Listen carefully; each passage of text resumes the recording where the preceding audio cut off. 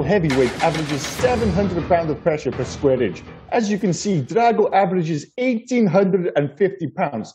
So the results are quite obvious. And what results are those? Whatever he hits, he destroys. Hey, I'm Liam, this is Rob, and welcome to the Hey You Guys podcast, and I'll look back at one of the most 80s things of all time, 1985's utterly absurd and equally wonderful Rocky IV. Now, we've said on this podcast a bunch of times, we look back at these films like, God, this is so 80s, this is the most 80s. We usually talk in the realm of movies, obviously, but I would argue that Rocky IV might be the most 80s thing ever. I mean, it's up there with, mullets, acid wash jeans, Miami Vice, cocaine, and Rocky IV. They all sit there as like the top 5 most 80s things ever. I mean, it's like America turned up to 11, isn't it? It's a ridiculous film. Let's be clear. Like right from the top, I love this film, but it's utterly absurd. The moment you get James Brown introducing you with living in America. Oh, what a great intro. It's intro. turned up to 11, let's be fair. It is. I mean, obviously, this film was all framed around the height of the Cold War and, America versus Russia. And, this is kind of inching towards peak Americana in 1985. No more of the kind of sad, introspective 1970s America. This is, America is fucking awesome. And especially when we're talking in relation to the Russians. Although saying that, you get the big bombastic intro with Apollo Creed, and it is unbelievable watching it again. Like the fireworks, it looks like the backing band looks a bit like Sexual Chocolate, like complete with soul glow in the hair, the whole works. That whole intro, and then he just gets into the ring and literally gets killed. It's not very dignified, is it? I'm not sure if it's the most American thing in the world to go in there and just get your ass whipped after all the fireworks, but that's what happens, man. But obviously it sets the tone for the rest of the film. Yeah. The first thing we should say about this film is the fact that on paper, this film shouldn't work. I'm not sure it does. It shouldn't work. What I mean, it shouldn't work. It's the most successful film of the franchise up to the point, and it's a 4th film in the series. It shouldn't work. Yeah, but this is a unique period in time, and especially in Stallone's career. I mean, obviously Stallone had a massive career, especially in the 80s, but 85 was without question the pinnacle of his career. First Blood Part 2's just come out. That was an absolutely massive hit. This come out, and it's the biggest film in the Rocky franchise. I think he's got like 2 of the biggest films of the year that year. And both of them are these. When we think of these characters as being 80s icons, these are the films we're really thinking of. I think we mentioned before, if you go back and watch, this to Rocky, the first Rocky, is what First Blood Part 2 is to First Blood. Like, if you go back and watch the start of those franchises, I mean, obviously Rocky was, it's a 70s film. It was released in 1977, but it feels like a 70s film. Every inch of it, Yeah, it's got that gritty feeling of a 70s film. 100%. Like, it's hardly about boxing, that film. It's about this man's journey, kind of. And as you say, gritty is absolutely the accurate word to describe the first Rocky film. And it's the same with Rambo. I mean, Rambo First Blood was 1982. But it totally feels like a 70s film. But it's in 1985, the middle of the 80s, when both of these characters truly become the 80s icons we think of today. First Blood Part 2 is a million miles away from, again, the introspective, damaged Rambo of First Blood. This is the guy going back to Vietnam, making right the wrongs of the 60s and 70s to basically destroy half of Vietnam and save all the POWs. This is like Rocky. Let's be clear. Rocky, he's not an intellectual. He was always, he was charming in his own unique way. But all of a sudden, Rocky IV, like, this is an articulate, smart, sharp, well-dressed, handsome, zero body fat Rocky. This isn't, this is Rocky IV. As much as I love it, it's hardly Rocky in this film. He really is unrecognizable from the Rocky we knew before.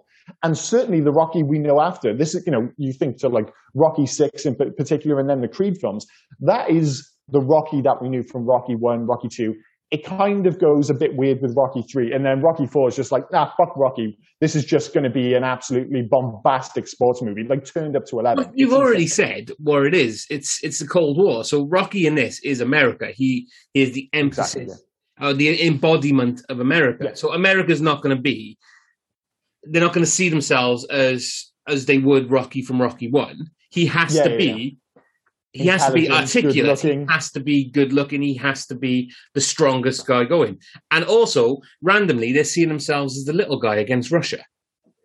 Yeah. Well, everybody likes the underdog. That's very much part of the Americana thing. And to speak to one of your points, I mean, it's a strange thing to say, but remember, I think on an earlier episode, Predator, we were saying about how Arnie has never looked better than when he was in Predator. Yeah. Make no mistake, Stallone has never looked better. Stallone, the 7th training montage when he's got the beard and he's training in the barn. I'm like, that is peak Stallone. He looks fantastic. To quote Drago at the end of the film when he says that he's like a piece of iron. It's not. Yeah. Stallone looks like he's cut out of granite in this. Oh, he's fucking shredded. Oh my God. The only thing I regret, he should have kept the beard for the fight. He looks so good with the beard. Yeah. He should have kept the beard. But that was the thing, though. I was watching this film, and I'm going to keep coming back to the fact that I love this film. I think it might be it's not the best Rocky film, definitely not the best Rocky film, but Rocky it might be my favorite. Yeah, Rocky 5. Everyone knows Rocky 5. But I was like, I think it might be my favorite Rocky film because there's no two ways about it. Like, I think this is a bad film. Like, there's no character arc for Rocky at all other than just revenge. Drago is just a visual stand-in for communism. Like, he does nothing else. Creed is the only one who has some form of character development, and he dies in the first 20 minutes. Like, it's fun, it races along and stuff, but, it's like, for a movie that has so much music in it, it's ironically rather one note. I mean, it's the best single note of all time, don't get me wrong, but I don't think this actually works as a film, and a big part of it was that the original cut of this film was supposed to be an hour longer. Yeah. And obviously, they looked at the cut and went, okay, we need to get rid of an hour, but we also don't want to get rid of any music. And hence, we end up with a film which just about hangs together as a movie. Can I bring a fact into this already? Because you're already discussing about the cut, and it should have been an hour longer. And we're going to discuss the fact that Rocky's going to bring a director's cut out in this in the future. Yeah, that should be interesting. It's being calculated that Rocky IV is 31.9% montages. Nearly a third of the film during for nearly a third of this film. But during the second half of the film, or the last 50 minutes, it's approximately 50% montage. So the last 50 minutes, 25 minutes of that is a montage. It's likely that this was to cover the removal of the hour worth of material and to provide enough cut-down exposition, bridging material to fill the gap so the story was still relatively legible. So in order to make up for the hour they've cut out of it, they included 50% montage for the last 50 minutes of this film. Yeah, well, that I assume that was all in the original film, and those montages might make slightly more sense if you've got more of a movie, but they were just like, no, we want to keep this to 90 minutes. We want it to just be non-stop, and that is exactly what it is. I mean, they tell most of the story, as you say, through montage. Yeah. I mean, obviously, it's easy to make, montages are a part of Rocky, full stop. Nearly every film other than the first one obviously starts with a montage. It's a montage / recap of what happened before. But you do miss the song from the other films in this one, don't you, with the montages? Is it Gotta Fly Now or Gotta Fight Now, I think the song is? Yeah, I think like a few keys of it might be used in like the Vice DeCola, because, he has the first of two, like basically that's the only ever, what would you call it, a montage warm-up. Yeah. There's a scene when he gets to Russia and Rocky starts training, and there's a great training montage, East versus West and all that jazz, although that's not included in the original song. And it's Vice DeCola, and it's the much more kind of melodic, he's doing the training, it cuts to Drago and stuff. Then there's the briefest interlude for Adrian to show up and, I don't know, moan. That's what she does for most of this fucking movie, and just tell him he's a piece of shit. You can't win, Rocky. You just can't win for fuck's sake. Not just most of this movie, for the franchise. For most of them. Although I will give her the benefit of the doubt to a certain extent. We'll get back to that in a minute.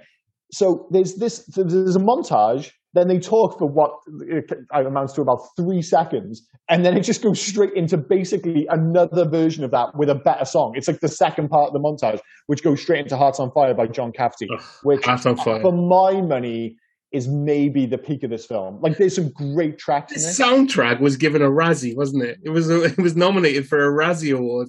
But it's considered one of the best soundtracks for a movie ever. But it was nominated for a Razzie. Again, you say best, but there's always the caveat, like the film itself. It's like, it's my favorite, or it's not like it's stupid as fuck. Like if you don't enjoy this film, you could watch it and be like, this is the dumbest film I've ever seen. If you're not in on the tone of this film, you could watch it and be like, what are all these dumb 80s songs? But if it grabs you, and it obviously does grab a lot of people, like you're all in on it. You're fucking all in. Like I don't think this film was reviewed particularly well, but I think if you talk to, 100 random people on the street and ask them what their favorite Rocky film is, I'm thinking this is going to be top two for like the majority.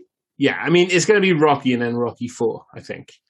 It's a weird one because I was actually thinking, if you're looking at like movie franchises, I don't think there are many out there, especially movies, franchises which have as many movies as this. So we're going to say 8, obviously, including the Creed films, where the batting average is so high. Like, other than Rocky 5, which isn't quite as bad as some people have you to believe. It's bad, but it's not as bad as people have you to believe. There's some good stuff in there. Like, where? The end credits? Oh, no. Well, the stuff with Mickey, some of that's well touching. I actually watched that bit stoned once, and I was in fucking bits. But, like, other than Rocky 5, like, every other film in the series is at least decent. Like, there's not another stinker. So you're talking 7 out of 8 films are at least good. Like, is there another, like, Rocky 2 is basically a not so good remake of the first one, but it's still a decent film. Rocky 3 is not my favorite, but it's like loads of fun. So fantastic. Do you know what the catalyst of that is, though? So aside from the first Rocky, Rocky 2, Rocky 3, Rocky 4, and Balboa, all directed by Stallone. No, Rocky 1 wasn't directed by That's right. That's why I said Rocky 2. I said aside from Rocky 1. I do apologize. Aside from Rocky 1, Rocky 2, Rocky 3, Rocky 4, and Balboa, all directed by Stallone. 5 wasn't. So So what I'm saying is, you can consider them all good except for Rocky 5. So Rocky 4 wasn't directed by Stallone. So the catalyst for most of this series is Stallone directing it. Yeah, 100%. And like you say, like he's nearly all of them are hits. Like, I mean, I loved Rocky Balboa. Like, I love that film. I think it's a fantastic film, and it feels much more like a perfect movie to pair with the original Rocky. Oh, and fucking hell, you want to talk about legacy? What did Rocky Balboa give us? That bloody what's the word? Speech he gives to his kid. It's a great speech. Yeah, but now that's in pretty much every fighting montage on the internet. I think Conor McGregor used it at one point. Yeah. It does pop up in a lot of places. But I mean, Rocky 6, I mean, it was the first one as well I actually saw at the cinema. As much as I loved all these films, obviously they all came out when I was like really... Rocky you would never watch these in the cinema. Was like, Rocky 5 is the only one I could have feasibly seen at the cinema. And, obviously, you kind of grow up seeing them. You can't remember the first time you've seen them. So going into Rocky 6... and seeing a legitimate Rocky film, like fresh, new, on the big screen, man, like, and that is much closer to the first one. Like, again, it's a slow film. It's a small film in many respects. It's quite sad. Like, it's back to the melancholic Rocky. Like, even when he's giving the speeches, in his restaurant, there's that kind of heavy melancholy to the character, which makes him so relatable and so likable on screen. It's something which is totally lost in Rocky 4. And watching the fight at the end, I mean, and it's another thing we'll come back to, nearly every Rocky film, as much as I love them, the boxing in nearly all of them is terrible. It's terrible. But Rocky 6 and the Creed movies subsequent, that's where the boxing improved greatly. But I remember, I can't remember the guy he boxes in Rocky 6, but when he hurts his hand on Rocky, and Rocky goes after him, and he floors him with a body shot. Yeah. That is the closest I have ever come in a cinema to my ass coming off the seat. Like, it was just that old, like, Rocky thing. Because obviously, like always, you've been built up with a training montage. Duke with that. Let's build some hurting bombs. Sorry, and like, can I the moment interject? says that, I'm in. Can I interject a minute? It was Mason the Line Dixon in Rocky Balboa. That's it. I mean, let's be as much as I like Rocky 6, he's not the most memorable of enemies, but then equally enemies, competitors, whatever you want to call it. But the difference was he was an actual boxer. Yeah, but that's what they did then. So from Rocky 5, Rocky Balboa, and Creed, they actually got boxers to be the opponent for the end of it. Yeah, it didn't make any difference in Rocky 5. That's for the fucking damn sure. Rocky 5 is the worst. But yeah, like I said, Rocky 6 feels like a very different film in every aspect. And is one of the things, like looking back at the absurdity of this film, and it's something that runs through all of the Rocky films, is the actual boxing. It's fun, for sure, to watch, but it does not resemble real boxing at all. I mean, where's the figures I've got on this? Excuse me. In the first, 3 minutes of this fight, so obviously Balboa versus Ivan Drago, Drago finds Balboa's face with 61 of 72 punches. So in the first 3 minutes, he successfully hits Balboa in the face 61 times. And then in the 15th round, obviously because it's old-fashioned boxing, we used to box 15 rounds, Balboa finished the fight by landing 36 of 37 total punches. These stats run all the way through the Rocky series, and they're all absolutely insane. I mean, you talk about, the pounds of pressure, which came from the quote at the start. Somebody did the maths on that. No boxer in history comes close to matching the pounds per square inch of Ivan Drago. And he's landing 61 of 72 punches in the first 2 rounds. Yeah. Like, he'd be dead. He'd be fucking dead. And also, like, let's be clear, they're from very different weight classes. Like, he has no business being in the same ring as Ivan Drago. He should be Drago should be fighting like Butterbean or somebody like that. Yeah, I mean, how tall is he? What, 6'4"? Yeah, I think he might be a bit taller.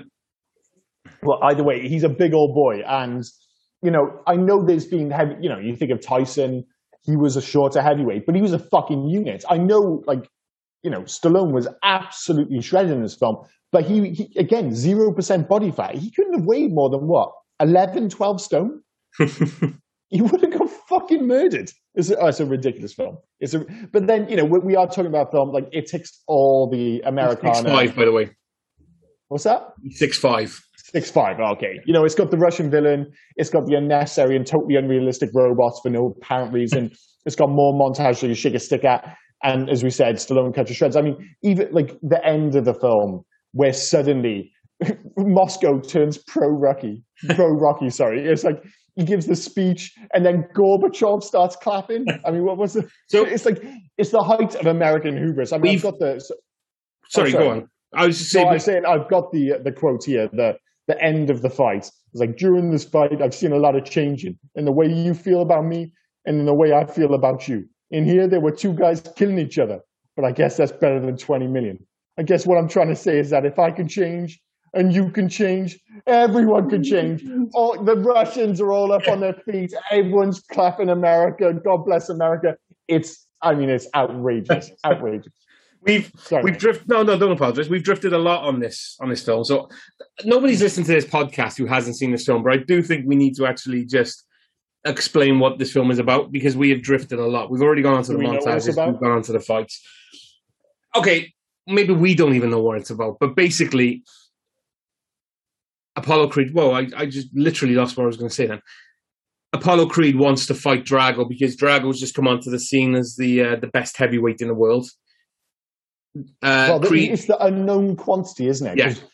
Nobody knew what was happening behind the Iron Curtain. Yeah. And that we were talking about it earlier about the fact that Creed's the only one who gets a bit of a character arc. And it's in that first bit, he's talking about the whole Americana thing, about it's us versus them.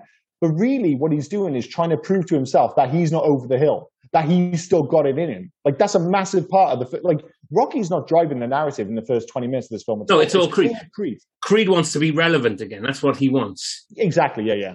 So he fights Drago. Doesn't turn out too well for Creed in the most literal sense, because if he dies, he dies.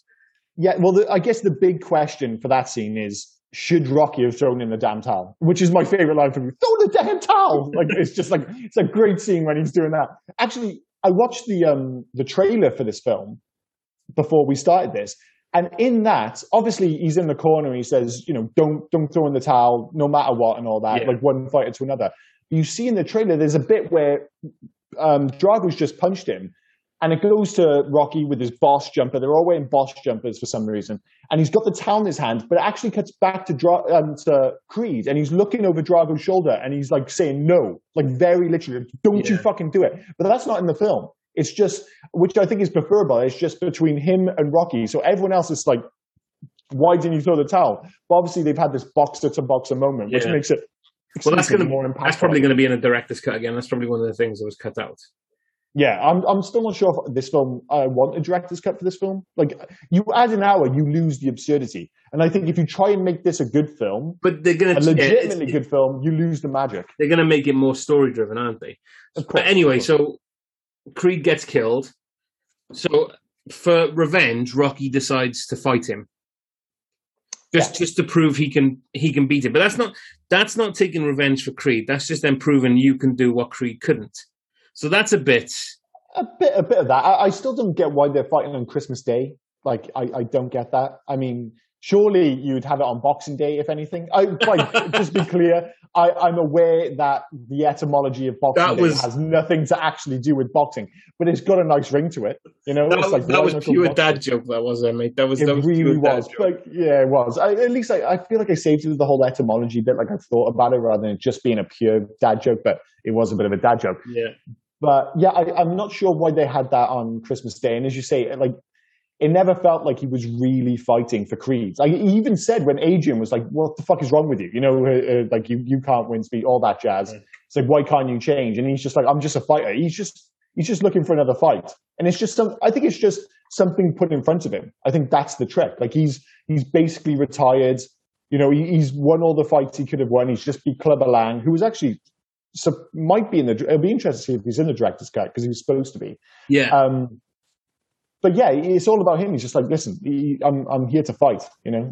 But I don't know. It's mixed messages. But again, I don't think the movie's really thinking much about that. Oh no, it's not. But they're trying to say he's doing it to avenge his friend's death. But I mean, if you look at it, it's not. It's to prove something that he could do what Creed couldn't. Basically, it's East versus West, mate. East versus West. That's what it's really all about. So. You mean the fact they say that about 90 times in this film? Yeah, well, that is the thing. West. They're trying to make an excuse for him to fight Drago in Russia, have the whole setup. So that's why they have the Creed bit. But really, it's just like, oh, we should have a film about us fighting a giant Russian. That's it. Yeah. And it works. You get that montage then as well that shows that Rocky is literally fighting an uphill battle as he's trying to run uphill in the snow whilst Drago is in the I guess the luxury that he's in with the machinery and the state of the art, all the sweet drugs. Well, what it basically reminded me of is the Ewoks versus the Stormtroopers at the end of Return of the Jedi. It's like the Ewoks shouldn't win; they're totally under-equipped, but they're trying really hard. So, you know, and they've got good on their side. So yeah, I very much think of Drago as a well-kitted out, but ultimately clumsy stormtrooper versus a well-prepared, adorable little Ewok. The Ewoks had exactly what Hudson said they needed from Aliens. Sharp sticks.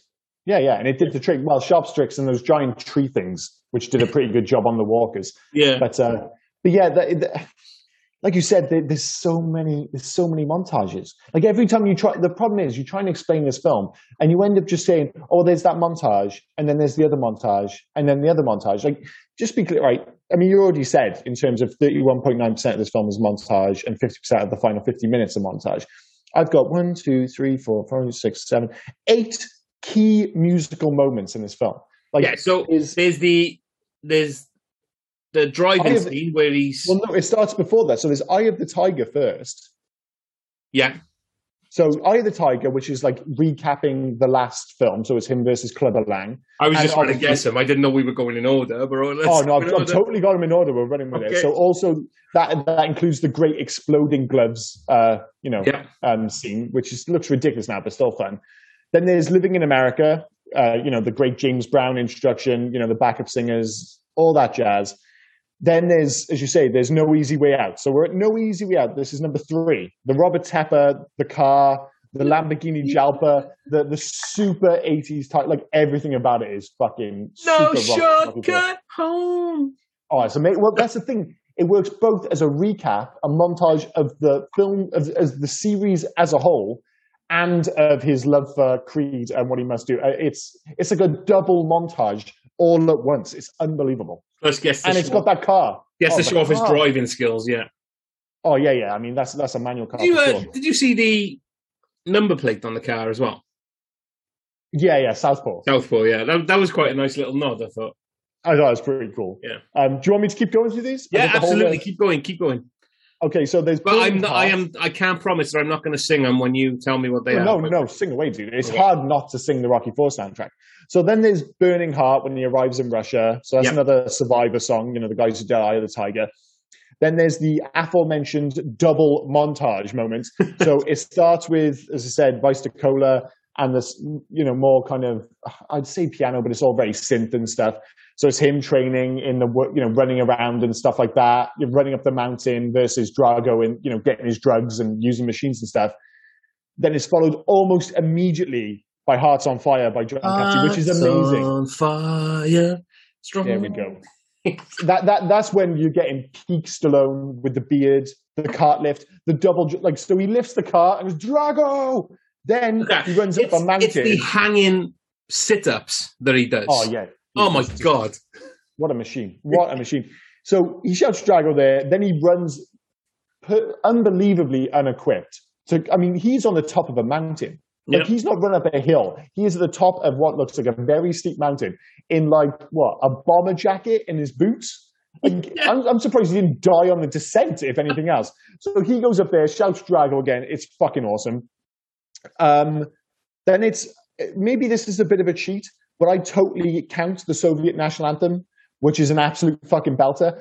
I honestly couldn't believe it was actually their national anthem. I remember hearing it at a football game and being like, this is the one from Rocky. It's the song from Rocky. They actually use it. It's actually the anthem. It seems so ridiculous. I think it's like the older anthem. Unless you get a giant picture of Drago pop up whilst it's playing. It's not the same, is it? Let's be fair. That's the thing. Is his intro actually better than Creed has got all the fanfare. It's got James Brown doing the classic Kate thing. The song's amazing. But that goddamn banner with just a picture of you coming down with the national anthem playing, I'm not sure, would that work with the Welsh national anthem? Just me coming down. And as well, playing football as well. It's a team sport, but no, it's just a picture of me coming down. Oh, my God, that would be the dream. So there's the Soviet national anthem, and then there's war. So obviously the fight's already going. But it's when the fight really kicks off. So obviously he gets his ass whooped for the first couple of rounds. Yeah. But then the famous, he's cut. He's not just a machine. He's a man. Yeah. You cut him. He's hurt. You see, he's not a machine. He's a man. And all the no pain. That's when war kicks in. And again, it's another deep, strong boxing montage right up until the 15th round, which in itself is ridiculous. And I think, again, accidentally, I've described the entire movie through montage. That's the entire fucking film. Pretty the much. only thing we haven't give special mention to, and it's another part of the film which has its own music, is the introduction of Paulie's utterly ridiculous robot butler. Happy birthday, Paulie. Happy birthday. Happy birthday, Paulie. Oh, my God. The only thing that intro is missing when it comes in and it's happy birthday, Paulie, it's like dry ice. It feels like there should be dry ice there, you know? But Paulie is initially confused. Obviously he wanted a sports car. He's got this weird robot. Wouldn't you be confused? What the fuck is going on? Yeah, but how quickly does it turn from, I don't want this robot to... I'm going to turn it into some sort of... we got to ask the question, was Paulie fucking the robot? I'm that's pretty sure there was an attachment that is only in the extra hour of this scene. I love the idea that the whole hour is just Paulie's weird, slightly disturbing relationship with the robot. He's hooked a flashlight up to this thing. Oh, no. There'd definitely be a spot for it. Well, he's up to no good, that's for sure. He hasn't just changed it to a woman's voice. It's a kind of subservient female voice. It's very, and I know it's supposed to be a butler, but that voice doesn't scream butler. That voice screams free blowjobs. That's what it screams to me. So I know what's going on. But yeah, that robot, while it doesn't get a name in the film, it's called Psycho or Psycho. I'm not sure how you pronounce it. But it's actually been in a whole bunch of movies, and like it had this whole life outside of Rocky IV. It's the first non-human member of America's Screen Actors Guild, which is insane. It was in Days of Our Lives. It entertained Reagan at the White House, and it actually ended up touring with James Brown. Which, although I think James Brown was just attaching himself to this film because Living in America was like his first top 40 hit for like 11 years. And I think it was his last top 40 hit as well. So this was like his last glorious moment. But although I think the song's a belter. The designers weren't happy though, were they? Because it was actually designed, the robot was designed to treat autism in children. And in the end, it was used to get Paulie beers. yeah, which is a bit sad. I mean? But they're the conflicting stories I've heard on this. One, I heard Stallone saw it at a party, the robot, and thought it was cool. But the other story, which I prefer to believe, is that he saw the robot on a talk show, and obviously the creator was saying, it's for kids with autism, and his son actually has autism. Yeah. And so he got in touch with them, and they used the robot with his son, and it went incredibly well. And then he decided to put the robot in the movie, and obviously the robot had a whole career after that. So I'm going to believe the latter of those, the slightly heartwarming story. While it did end up as a sexy butler for Paulie, it did start as this robot which helped out with this kid who has autism. So let's believe the heartwarming version of that. Yeah, even if both versions of the story end with Paulie fucking the robot, there's nothing you can do about that. Unbelievable. Oh, there's an image you wanted on a Sunday afternoon. Yeah. But I mean, that is the thing. I mean, after that, Rocky goes to Russia, and all it is training and then the fight. Yeah. That is it. I mean, there's a little bit with, she gets very short shrift, Adrian, and she does moan a lot. But let's be clear. He made the fight. He agreed to the fight in Russia, gave the press conference. She didn't know about it. He didn't tell his fucking wife. I think she's got every right to be annoyed. Yeah, I wouldn't have shown up. I wouldn't have gone to Russia. But you've gone on your own. I think if I planned to fight in Russia against the dude who just killed my best friend in the ring, and I didn't consult her, but then on top of that, didn't tell her, but then also didn't tell her until after the press conference and announcing the fight in Russia on Christmas Day as well, which is a double dick move when you've got a kid at home as well. I mean, Rocky, yeah, sure, he had his reasons, but still, he was a bit of a bellend. But, that doesn't offset Adrian's, long history of being a bit of a sourpuss. Oh yeah, I don't think she smiled once in this series, let alone just this film alone. No, I don't think she did. I mean, she does have a few great moments when she's trying to talk Rocky out of fighting again in the second film, and she's just had the baby. She's she whispers to him, "Do one thing." It's win. And then the music kicks in. I was just like, "Oh my god, that was a fucking great movie." Moment, sorry. But yeah, she's a bit of a bummer in this film. I think she only has that one line, "You're gonna do it." I was like, well, you changed your tune now in the 15th fucking round. Jesus Christ. But I mean, we mentioned earlier the fact that the fight itself is fundamentally ridiculous. Yeah. But I mean, you have to enjoy it, right? Oh, it's great. I mean, once again, who doesn't love a montage, especially a fight montage? Let's be fair.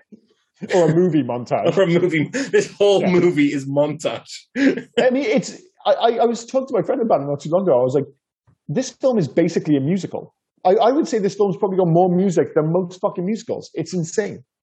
But yeah, but anyway, we do get to the boxing eventually. Yeah. And it's silly. Drago should kill him in the first round, but it's really fucking good. Really I just always remember the line in that film with the commentator gets really excited. Rocky's picking up the Russian, carrying him to the end of the ring, like he's getting. He's throwing him like a rag doll and all that. Like you say, it's got so many great lines. It was like I'm seeing three of them out there. Hit the one in the middle, right? Hit the one in the middle. Like that's based on fact, isn't it? Yeah, real boxer. Max Baer, and there was another Max, I think, Max Schillinger, maybe the fight. I'm willing to believe you. Yeah, and I'm sure 99% of the people listening to this will be willing to believe you as well. And basically, yeah, and there was that, and they said the line, and they had in Max Baer's corner, he had an ex-boxer in his corner, and he was saying like, I'm seeing three of him, and the ex-boxers like hit the one in the middle, and he went on to win that round and win the fight. I think it was. I mean, don't quote me on that, but the fact. Oh no, I'm willing to believe it. Yeah. But no, that's based on realism. So I quite like that, and it's a funny line as well. It is, and like right from the off, it's got great quotes in it. I mean, that "I must break you" is a great quote. Oh, the Italian version of that. Have you seen the Italian version? I have. It's very similar, isn't it? But it's supposed to be like incredibly popular. What is it? I break you in two or something like that. Ti spiezzo in due. I guess it would be ti spiezzo in due. Apologies to any Italian listeners. Became by far the most famous quote from the movie in Italy and entered everyday speech. I mean, I would say "I must break you" kind of entered everyday vernacular here. Like, I think to most people, if you were about to have a fight in the street and say "I must break you," I think everyone, even if they're angry, you'd be like, "That's pretty cool, dude." It's the other one in it as well. If he dies, he dies. Yeah, that's the thing. Drago gets like fucking 8 lines in this film, but they're all good. They're all good. Did you see that? Tony Burton, Duke, Creed's trainer, who ended up training Rocky, although he says quite a lot of things, mainly his line is the same line over and over again. No pain. No pain. Yeah. No pain. I wish he'd shouted "throw the damn towel." There's something about his delivery. "Throw the damn towel." It's just something about that fucking line. But yeah, he does say "no pain" a fucking lot. Yeah. But again, he's one of those ones like nobody has much to work with from a dialogue basis, but nearly everybody makes it count. Like but the lines land, you know. Visually, this film as well. Like you said, like from Rocky picking up Drago and crying across the ring to Paulie rubbing Duke's head as Rocky's winning, just in the corner, just rubbing his head. He's getting excited. Just the visuals in this look great. The training, the fighting, they're not the best. And we won't even mention the stats; those ridiculous stats. Ridiculous stats. But visually, it is great to watch. Well, it's that audio visual thing. Like, this film doesn't work as a film, I don't think. But what it does work as is a series of vaguely connected moments. But all the moments are great. All the songs are great. As we're saying, all those like little lines, they all land. They all attach. Yeah. The boxing at the end, it's silly. But again, with the combination with there's something special about those Rocky films. And they do it in every film. They know what they're doing. With the training, obviously, it goes on longer here because half the film is training montages. But the music kicks in. In this instance, instead of the usual Rocky theme tune, it is Hearts on Fire. It's the second part of that montage. It's like after he has the speech and basically gets the green light from Adrian, it's like straight into Hearts on Fire, amazing montage, and then it's almost straight into the fight. Although even again, Paulie gets a great line. It's like, "Oh, if I could be anyone, I'd want to be you, Rock. You're all heart." It's just like, even that's an oddly touching moment. Yeah, but then he goes back on that 30 seconds later. That thing I just told you, forget about it. Yeah. But that's classic Paul, isn't it? Yeah. Like, as I said, there's a reason everyone loves this film, despite the fact it's not very good as a film, despite the fact that Rocky isn't really Rocky in this film. All these little bits, as silly as they are, they're all so much fun. And that is I mean, it sounds weird for a film where, Apollo Creed gets murdered in the ring. But this film is just fun. It's fun back to front. Like, I find it. I mean, do you have like a vague idea of how you'd rank the Rocky films? I feel like I have to say Rocky 1 because it is fundamentally the best film. But like Rocky 4 it's up there. It's like, it's got to be my second or third favorite. It has to be. I mean, I think I'm off the top of my head. I really should have planned for this. I'm thinking Rocky 1. It probably would be Rocky 4, Rocky Balboa, Creed, Rocky 3, Rocky 2. Creed 2, Rocky 5.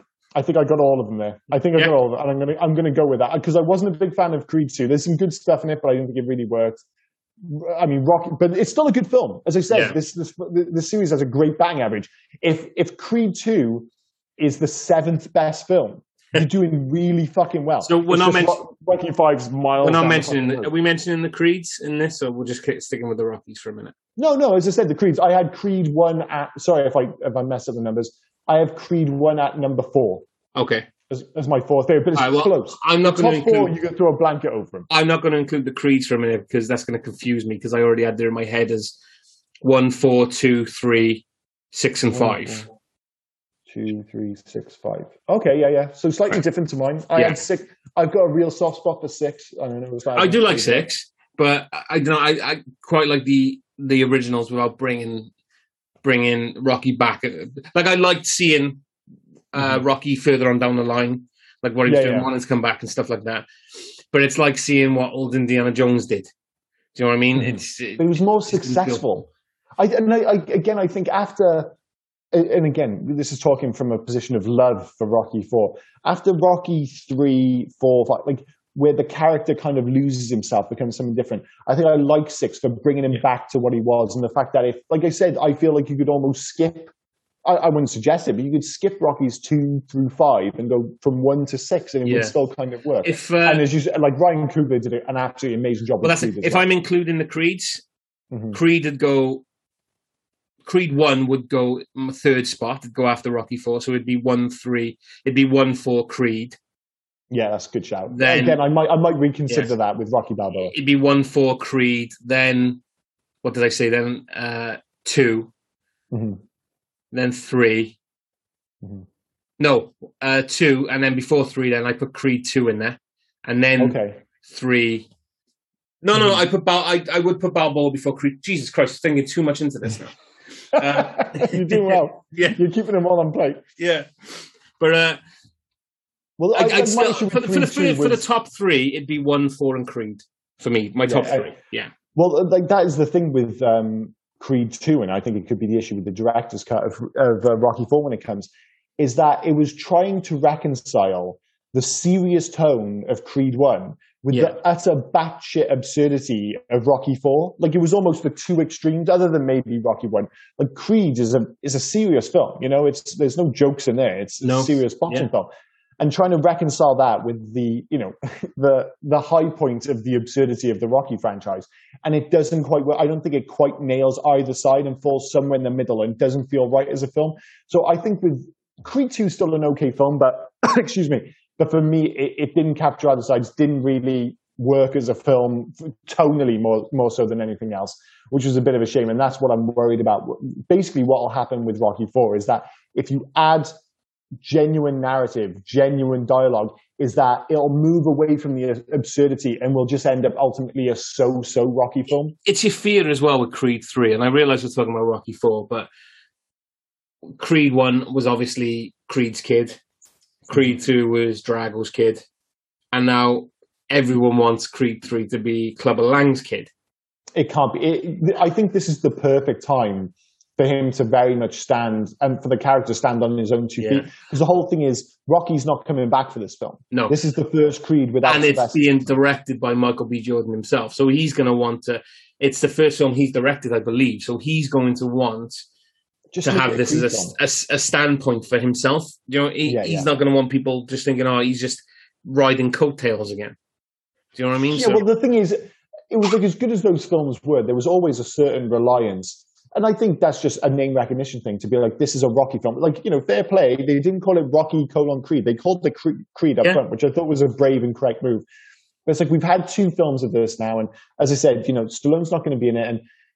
And as well, I think Stallone kind of stole the first movie. Like, Stallone's so good in the first Creed. I mean, he got robbed. He should have won Best Supporting Actor for Creed, 100%.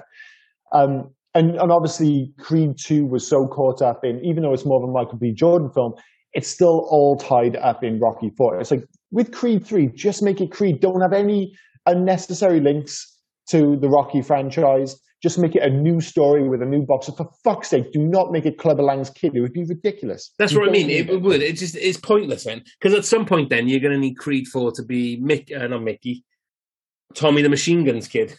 Yeah, where the fuck do you draw the line? Yeah. Hopefully they have drawn the line. Right. I suspect they'll make the right. There's not much more we can talk about in regards to the story. It's a Rocky film.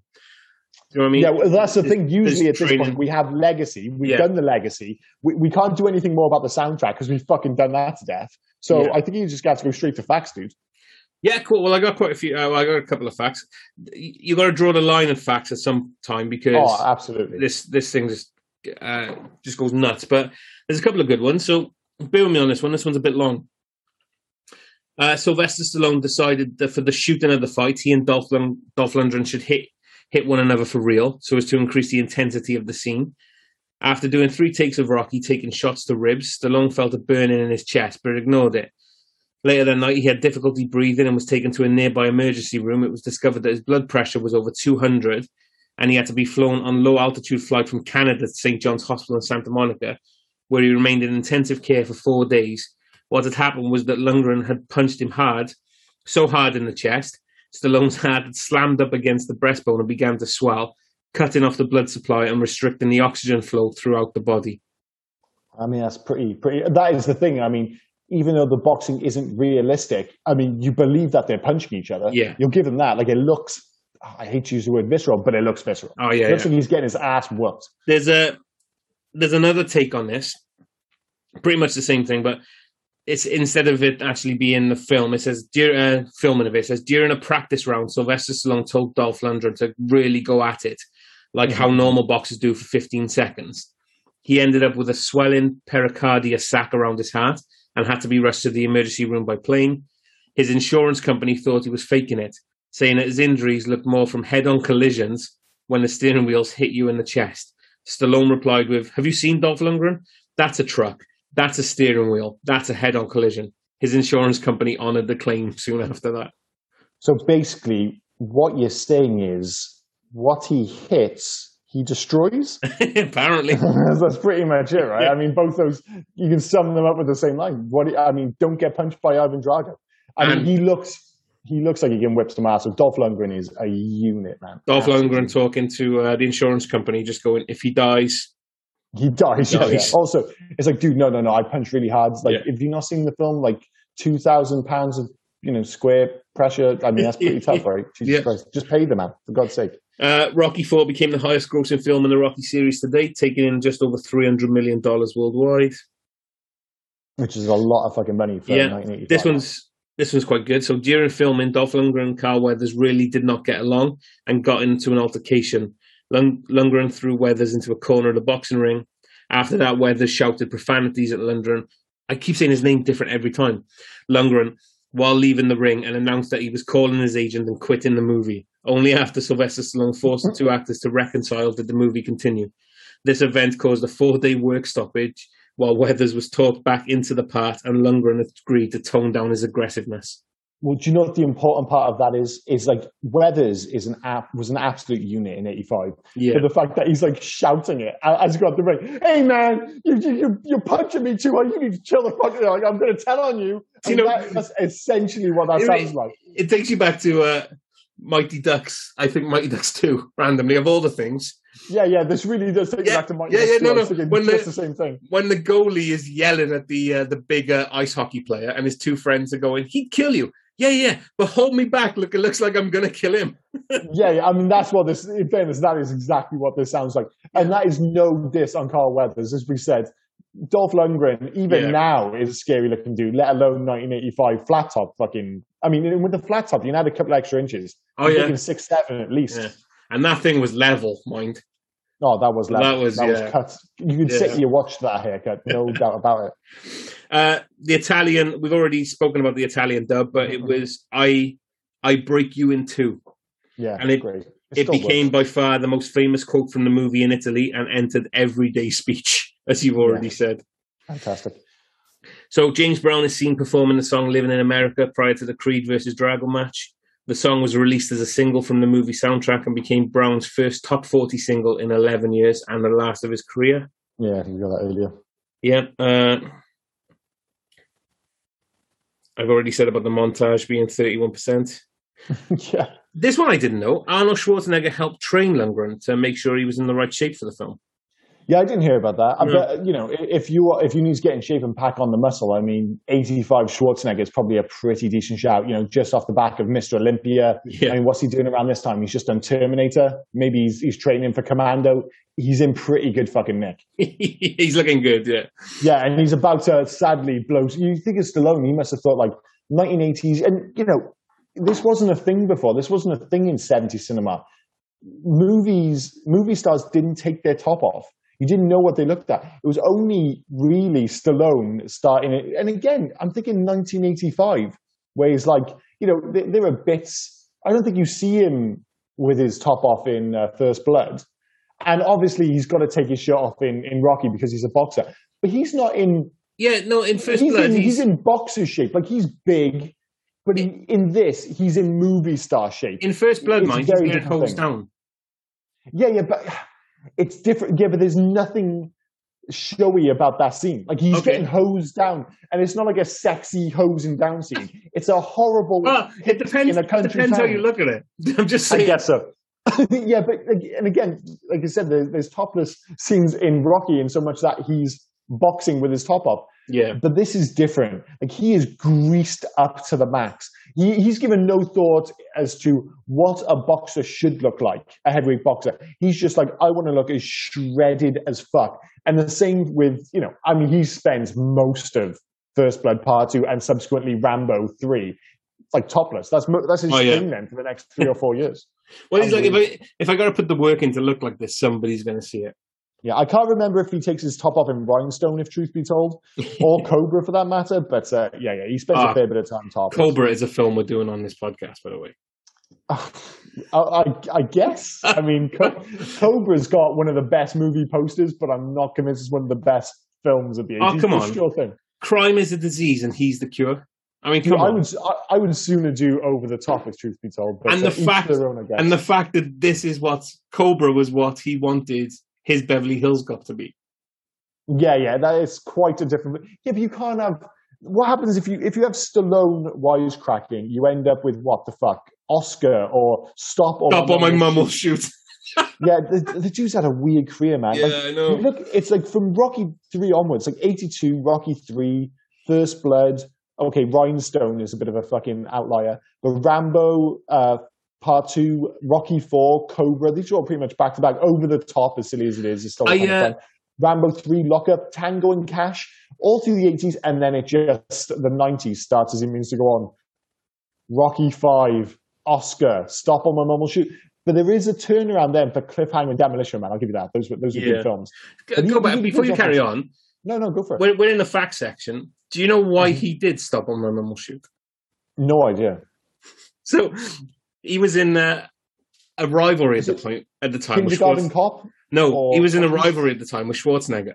Yeah. Schwarzenegger read the script, realized it was going to be shit, but told his agent to put out there that he's going to accept it. So Stallone jumped on it to beat Schwarzenegger to it. Oh, Stallone. I felt like you were sharper than that, you silly man. I mean, yeah, it's a stinker. But like I said, he follows up with Cliffhanger in 93. That's a genuinely good film. Yeah. Demolition Man. Even The Specialist is pretty good. But then things like 95 onwards. Well, saying that, even 95 is Judge Dredd, Assassins, Daylight. Man. Copland is a legitimately good film. Copland's great. Yeah, like even through the 90s, it's hit and miss, but it's still, there's some good stuff. It's 2000s, like with Get Carter, Driven, Detox, Avenging Angelo, when it really goes off the rails. And that's why I think, like he was ostensibly done as a movie star by 2005. And when you hear just like, oh, he's going to do Rocky Balboa when he was, like late 50s, you're like, man, he's going to fight as well. It shouldn't have worked, Rocky Balboa, but it's a great film. And it was actually followed up. I really like Rambo or Rambo 4, whatever you want to call it. It's fucking violent. Do you mean Stallone kills Burma? Yeah, he kills the fuck out of Burma. Oh my God. He rips the throat out of Burma. Jesus Christ. I like that film, though. I like that film. It's good, but there was nobody left in Burma after that. I'm sorry. No, I think you are. I think he kills Burma. Yeah. I think he pretty much killed. It's like, well, that's Burma done. Rambo killed them. Yeah. To the point where they go, we need to change our name. Yeah. They totally. It's like, dude, we can't have this. Rambo will fucking come back. Yeah. He was so big in that film as well. Oh, he was so human. The bow and arrow looked tiny compared to him at that point. Who was that? The bow and arrow that he was holding. Oh, yeah. Like obviously he's been shredded and stuff like that. And I know he's not a tall guy, but there's something about him in Rambo 4, or I think it's just called Rambo over here, where he just looks ginormous. He looks like a bear. Like, I'm just like that's the scariest he's ever looked. I mean, it helps, of course, when he rips a guy's throat out with his bare hands. But there's something about him in that film where I'm just like, man, I would not fuck with Rambo in that film one bit.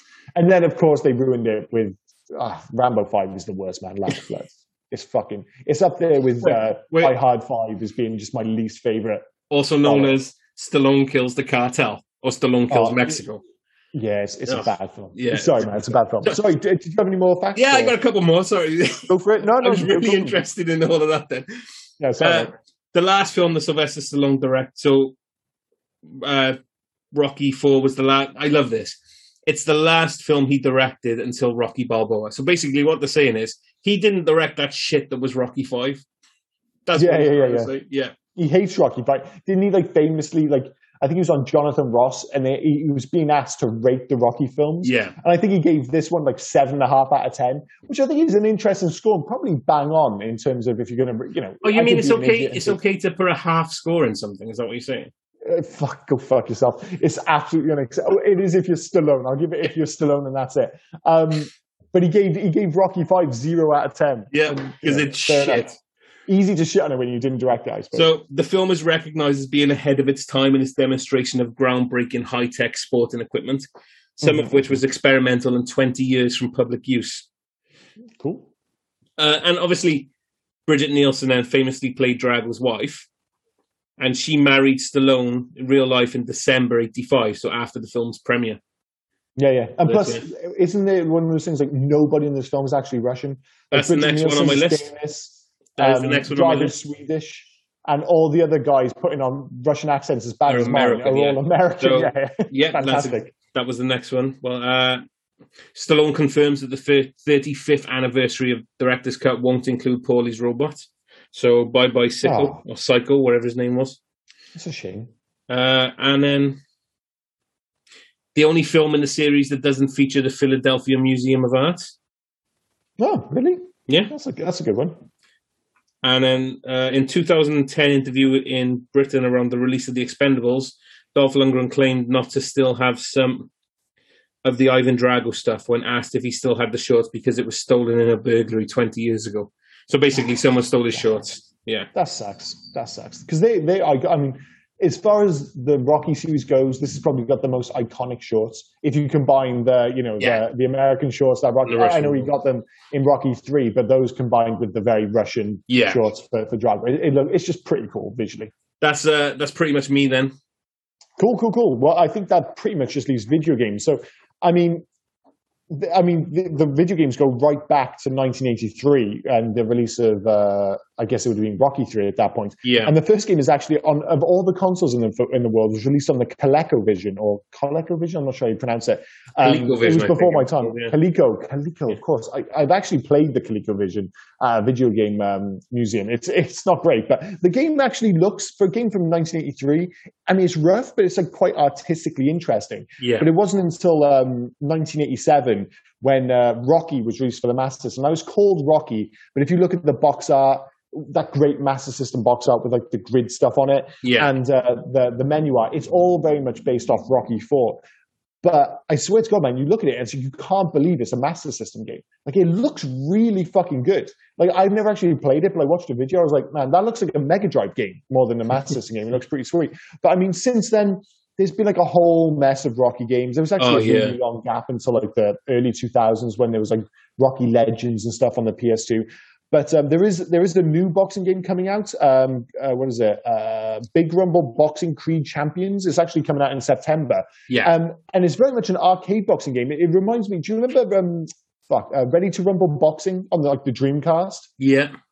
Yeah. It totally reminds me of that. Totally overblown, but it has all the characters, and they're all caricatures to one point or another. So it totally works. I mean, obviously, I have no idea if it plays any good. But, I mean, it's still not the boxing game I want. I mean, essentially, what I want is EA's Fight Night. Fight Night. I was going to say the same thing. I mean, Fight Night is just the best. I mean, if you go back and play Fight Night Championship, or Fight Night Champions, whatever it's called, from 2007, it still plays really fucking well. Still looks great. What I would love is a Fight Night game, which has all the, real boxes as you'd usually expect, but then the story is all Rocky. It's a Rocky story mode where you go through and fight the full Rogues Gallery. They tried that, didn't they? You said there was the one they did on PlayStation 2. Wasn't that kind of the same thing? Yeah, it's the same thing, but I want it in the Fight Night engine. I'm being greedy here. I want a Fight Night game, as I said, with all the real boxes, but then the story modes just make it Rocky with all the Rocky fighters. So that is my greedy. That would be That would be a good DLC, wouldn't it? They just have Fight Night, and then a DLC is Rocky. Yeah. The only other option, and my favorite boxing game of all time, would be to have a Rocky sponsored Punch Out.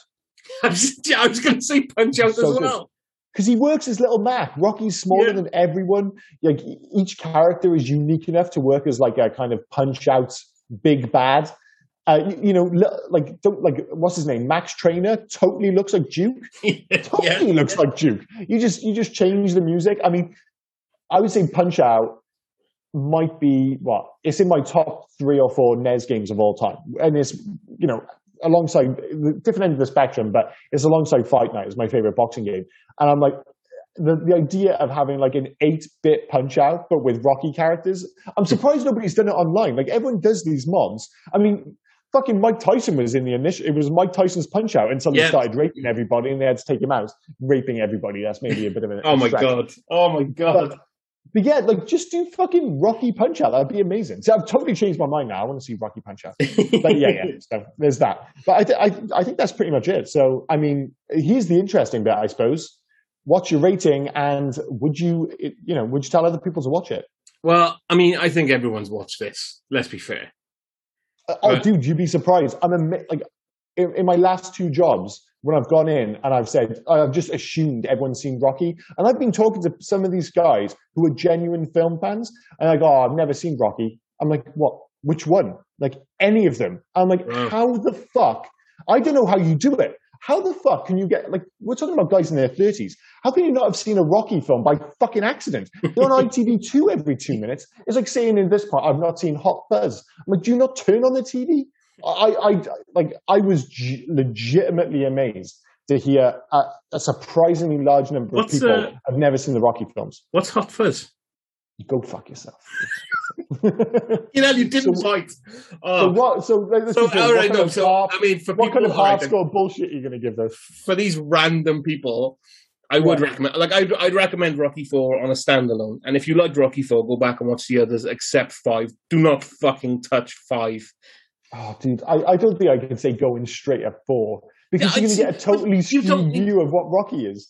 Like if you watch Rocky 4 and you see this, but we're talking about Rocky 4 alone, because this podcast is Rocky 4.